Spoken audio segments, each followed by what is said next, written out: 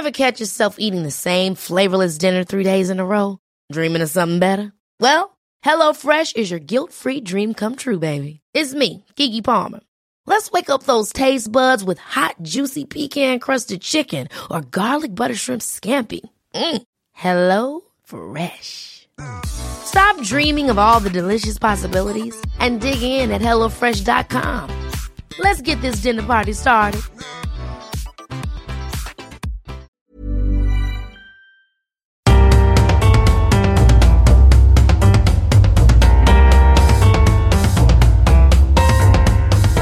Welcome to The Broad Experience, the show about women, the workplace and success. I'm Ashley Milne-Tyte. This time, burnout has become a universal problem in the pandemic. I've never been a work-at-home person before, and I know why. I cannot turn it off. But maybe it's not your fault? How we still talk about burnout is that it's an individual problem to solve. You know, if you just do more yoga, or you should listen to the sounds of rain on your app, and real solve for systemic discrimination or 70-hour work weeks. But some managers are trying to stop it happening in the first place. It's very regular that something comes up like, well, I'm supposed to be off tomorrow, but I have to log in and take a couple calls, or I was supposed to take time off over Christmas, but I'm going to have to work through it because I've got this big thing coming up. And I just try to be the person who's like, I don't know, you probably could take the time off. Sometimes you do better work if you take a break. Taking action against burnout. Coming up on The Broad Experience.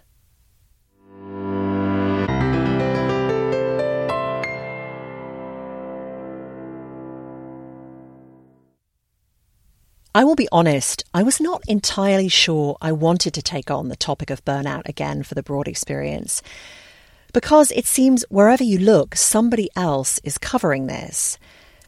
But I knew some of you were interested in hearing more.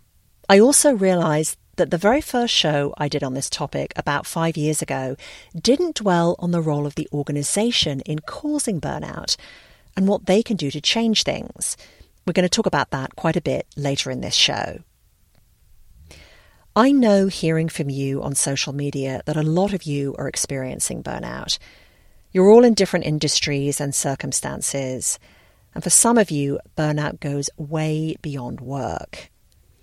I want to acknowledge here that I can't tackle every aspect of this enormous problem coming at a unique time in our history in this one episode, but I hope there's something for you in here. With that, let's get to my first guest. When I heard from Danielle Freed in January, she was just beginning to feel like herself again after hitting a wall last November. Danielle never thought of herself as a candidate for burnout. She's not a healthcare worker or a teacher dealing face-to-face with the pandemic. She loved her job as Director of Operations for a small business focused on spirituality and self-care. We sell items to help you relax, to help you focus, to set your intentions for your life. And yet I was working 7 days a week, 12 to 15 hours a day at the height of 2020.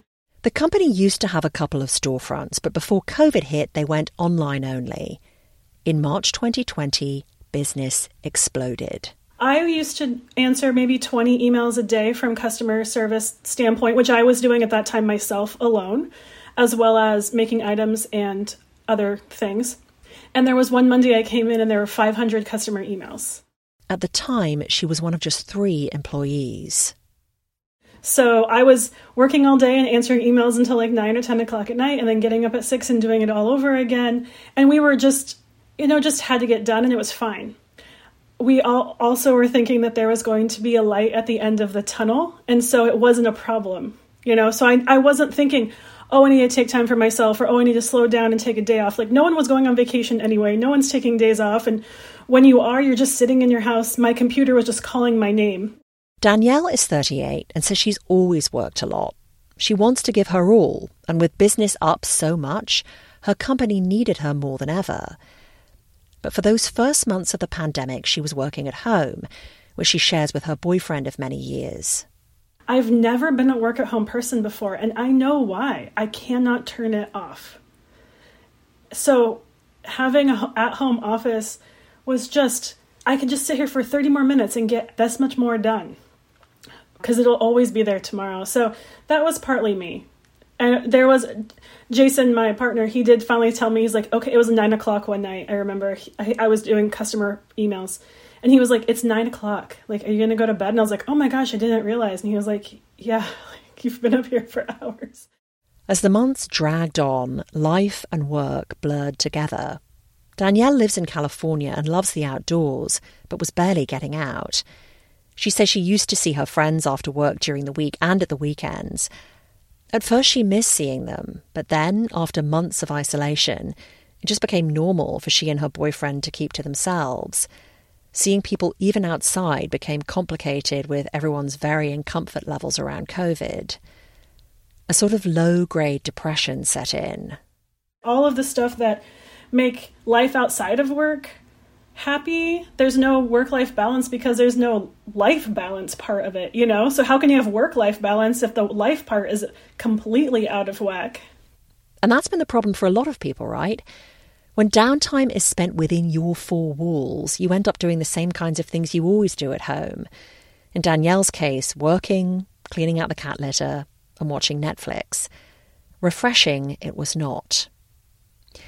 Gradually, she put up a few boundaries. She switched off notifications for work email on her phone, for one thing. The company hired a bunch more people, so Danielle was no longer answering hundreds of emails a day. Finally, she and Jason planned a vacation. Last November, they were headed to Paris, their first real break since 2019. And then... After spending like 18 months, 2 years of being very careful and getting vaccinated and everything, that I got COVID, and it put me down for 2.5, 3 weeks. I was sick. And I just realized like I didn't have a choice. I had to be down, you know, and I would get on my computer and I could only see on the computer for about 30 minutes at a time, an hour at a time. And then I'd have to get off the computer. My body just couldn't do it. My eyesight was kind of weird. I was exhausted in a way that I hadn't been exhausted before. I was the frog in the pot and I was boiling 100% and I didn't notice it until really that day. I had burnout before that, probably at least a few months minimally. I just didn't recognize it until I was actually down for the count. It's taken her weeks to feel anything much and to get interested in work again. But recently, things have been looking up. God, I feel better than I did before COVID. I mean, it's very odd. So I just feel like I'm starting to come out. This sounds odd. You know, I've been deep cleaning my house the last few days, and that just felt so good. It's like getting the dust from the last, however long, honestly.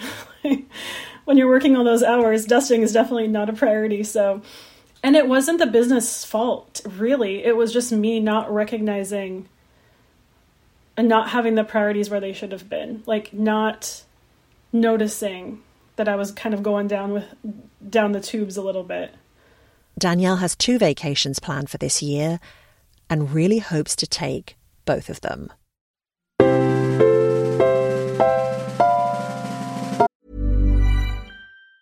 There's never been a faster or easier way to start your weight loss journey than with PlushCare. PlushCare accepts most insurance plans and gives you online access to board-certified physicians who can prescribe FDA-approved weight loss medications like Wegovy and Zepbound for those who qualify. Take charge of your health and speak with a board-certified physician about a weight loss plan that's right for you. Get started today at plushcare.com/weight-loss. That's plushcare.com/weight-loss. plushcare.com/weight-loss.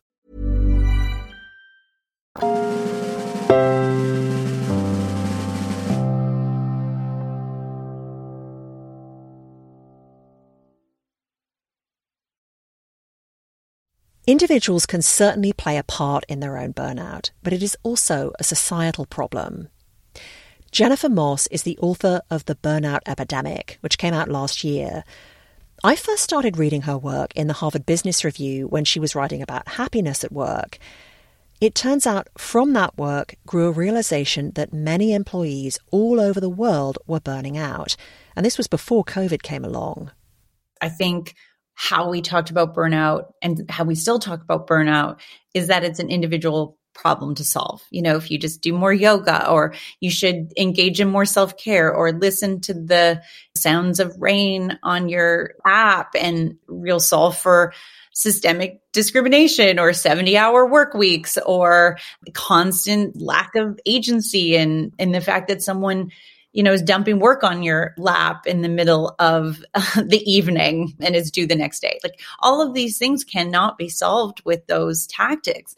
And now what I'm trying to do, and I think with the World Health Organization in 2019, actually identifying burnout and classifying it as occupational phenomena, as workplace stress left unmanaged, that really does help the conversation move forward around organizations and leaders being responsible in a very big way.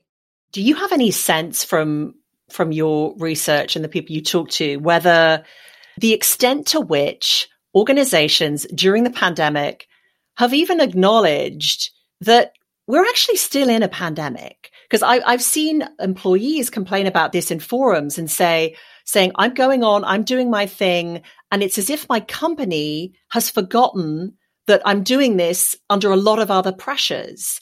And it's not business as usual still. Well, there was a recent poll that showed that basically people are feeling like their employers are addressing it. So it's being discussed, but then a large part of that group, so in this poll, about 45% said that their employers were not doing anything about it. So they know it's going on. And then there was another roughly, 22% that said there was nothing going on. So there's only a small percentage of the global workforce that feels like that their employers are talking about it and actioning some solutions. And so that is really where the problem is. I think there's an awareness, but a lot of leaders don't really know what to do. And they've been trying what they've been told is really good from a wellness strategy, or they've been advised on how to fix it. And then they're coming to realize that some of these technologies that they've embedded and spent a lot of money on aren't working. And they have added extra vacation time or paid time off, or they've suggested for their burned out employees to take a week off and recoup. But then they come back and nothing's changed. Yeah, it's interesting because I posted about this in several places to see what people said. And I did this post on LinkedIn. And one of the responses I got there referenced what you just said. She works for a company that she felt heart was in the right place because it had given everybody like a day off in October that they, had to take by X time, but it was one day off. Yeah. And it's interesting because you would have read in the book, my interview with one of the tech CEOs saying I was giving my employees the Fridays off. And I thought that was really awesome. And then I realized they were checking in and working on Saturday and Sunday to make up for the Friday off. And so we see a lot of that. And so, he made some changes, and I provided that example of, making sure that you manage for people's workload. And if you're going to give them that time off or the Friday off, you can't create debt for them. So it's really about adjusting workload consistently.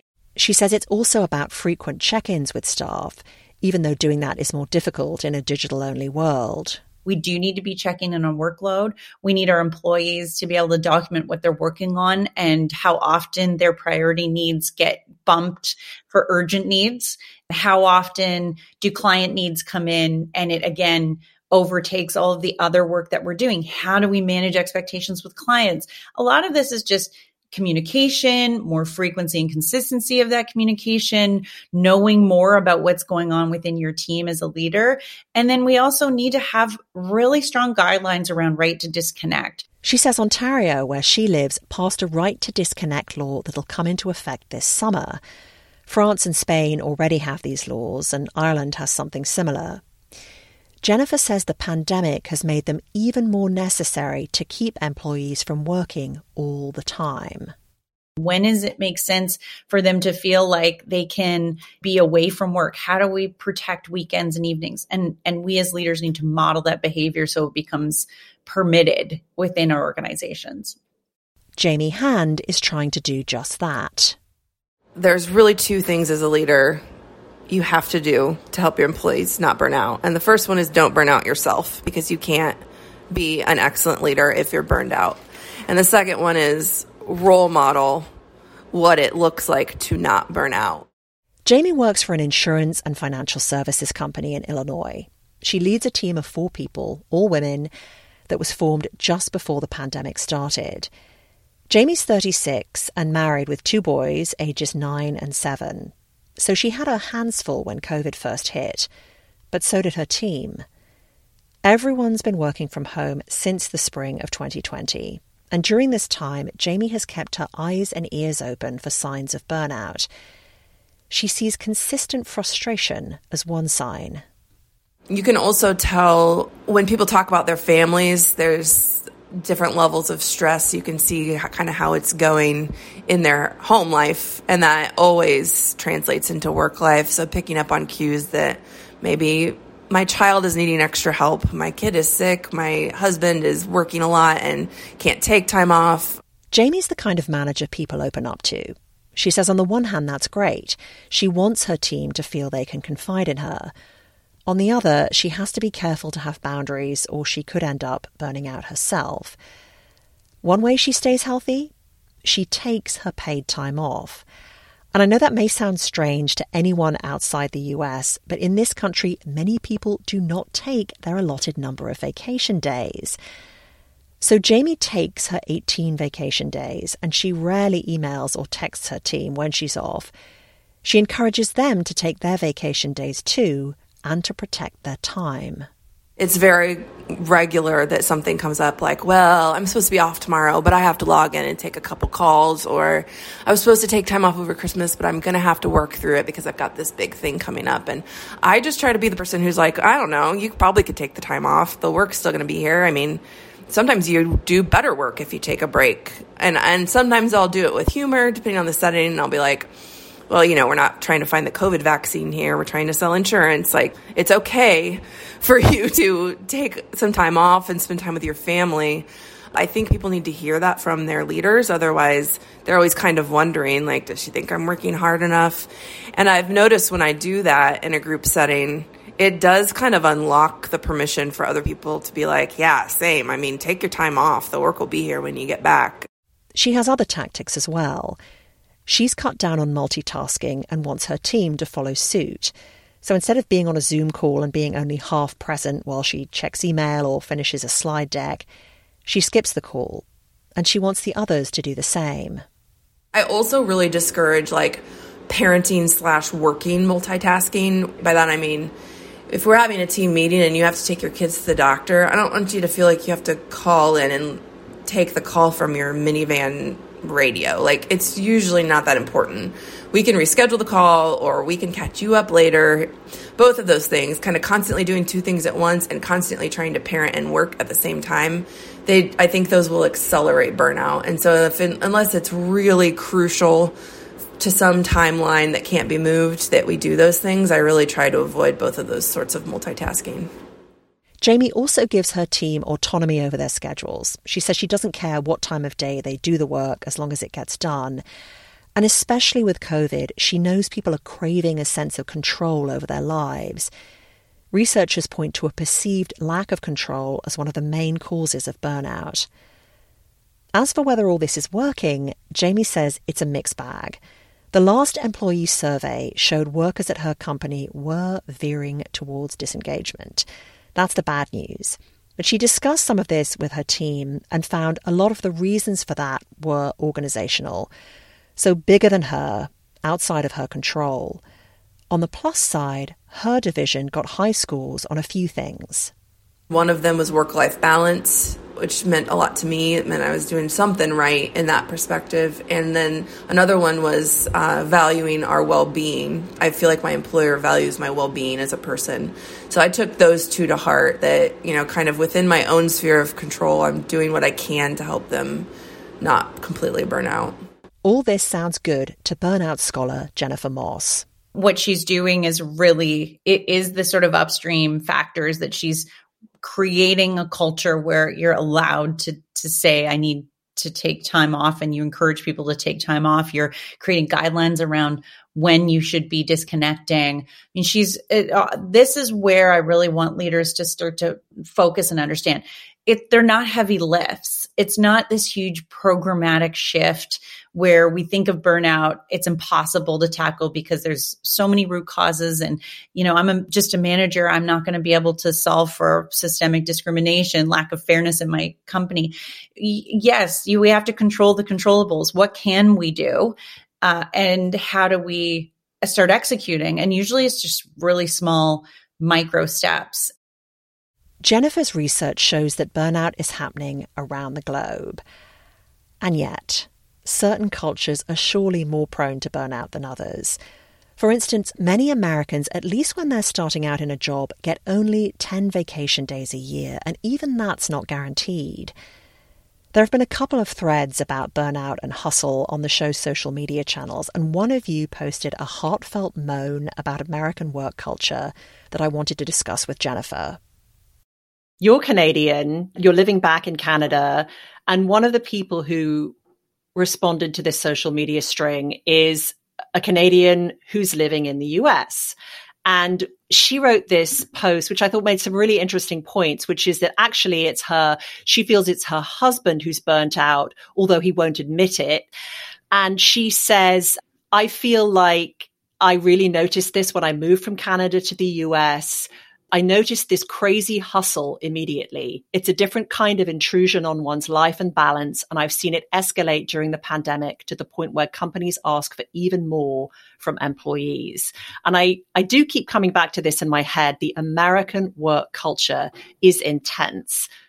Well, and I wrote about this in the book when I talked about sort of the history of the evolution and the etymology of the word burnout. And there was a point in the 1800s where burnout was considered Americanitis, which I thought was really interesting. And there is that mindset. Absolutely. She says take some of the policies or so-called perks the big tech companies famously offer. The egg freezing policy, for example. I mean, let's get as much as we can out of people before they're in either their childbearing age or, in the part where they're like what is considered to be like the most productive part of our lives. Let's get the most out of people. And there is this expectation to be working all the time. And I recognize that too. And I recognize that coming back because I came back sort of professionally growing up in the American style of working. And I came back and I was considered sort of a driver. I would I couldn't stay seated. And people around me weren't used to that because they had sort of grown up in the Canadian culture of work. Having burnt out badly herself in the past while running a business, Jennifer says she'd cultivated a certain level of mental fitness by the time the pandemic hit. She has 3 kids and a husband and says she's terrible at homeschooling. But she didn't share the experience of many other women trying to manage work, children and home during COVID. Many would balance on the bed with a laptop while their kids begged for help with schoolwork and their husbands or partners got a protected space somewhere else in the house.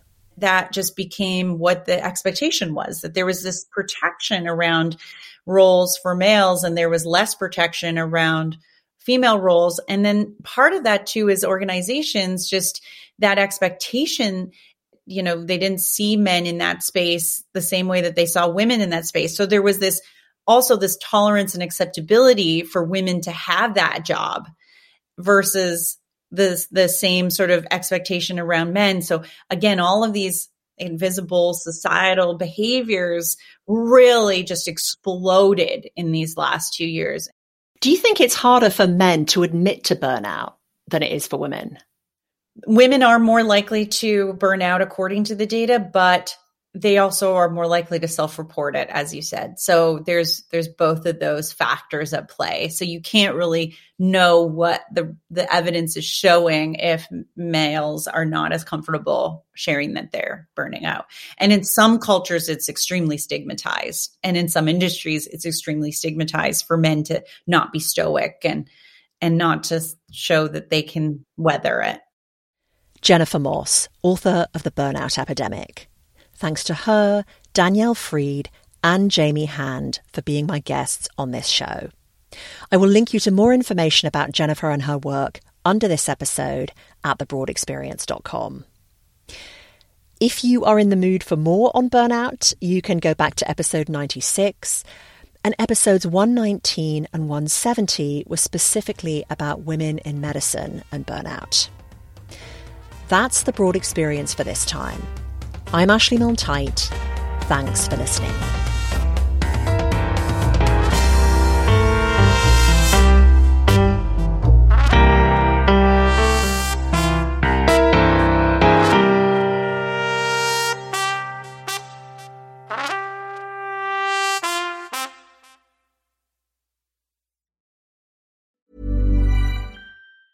Planning for your next trip? Elevate your travel style with Quince. Quince has all the jet-setting essentials you'll want for your next getaway, like European linen, premium luggage options, buttery soft Italian leather bags, and so much more. And is all priced at 50 to 80% less than similar brands. Plus, Quince only works with factories that use safe and ethical manufacturing practices. Pack your bags with high-quality essentials you'll be wearing for vacations to come with Quince. Go to quince.com/pack for free shipping and 365-day returns. Ever catch yourself eating the same flavorless dinner 3 days in a row? Dreaming of something better? Well, HelloFresh is your guilt-free dream come true, baby. It's me, Keke Palmer. Let's wake up those taste buds with hot, juicy pecan-crusted chicken or garlic butter shrimp scampi. Hello Fresh. Stop dreaming of all the delicious possibilities and dig in at HelloFresh.com. Let's get this dinner party started.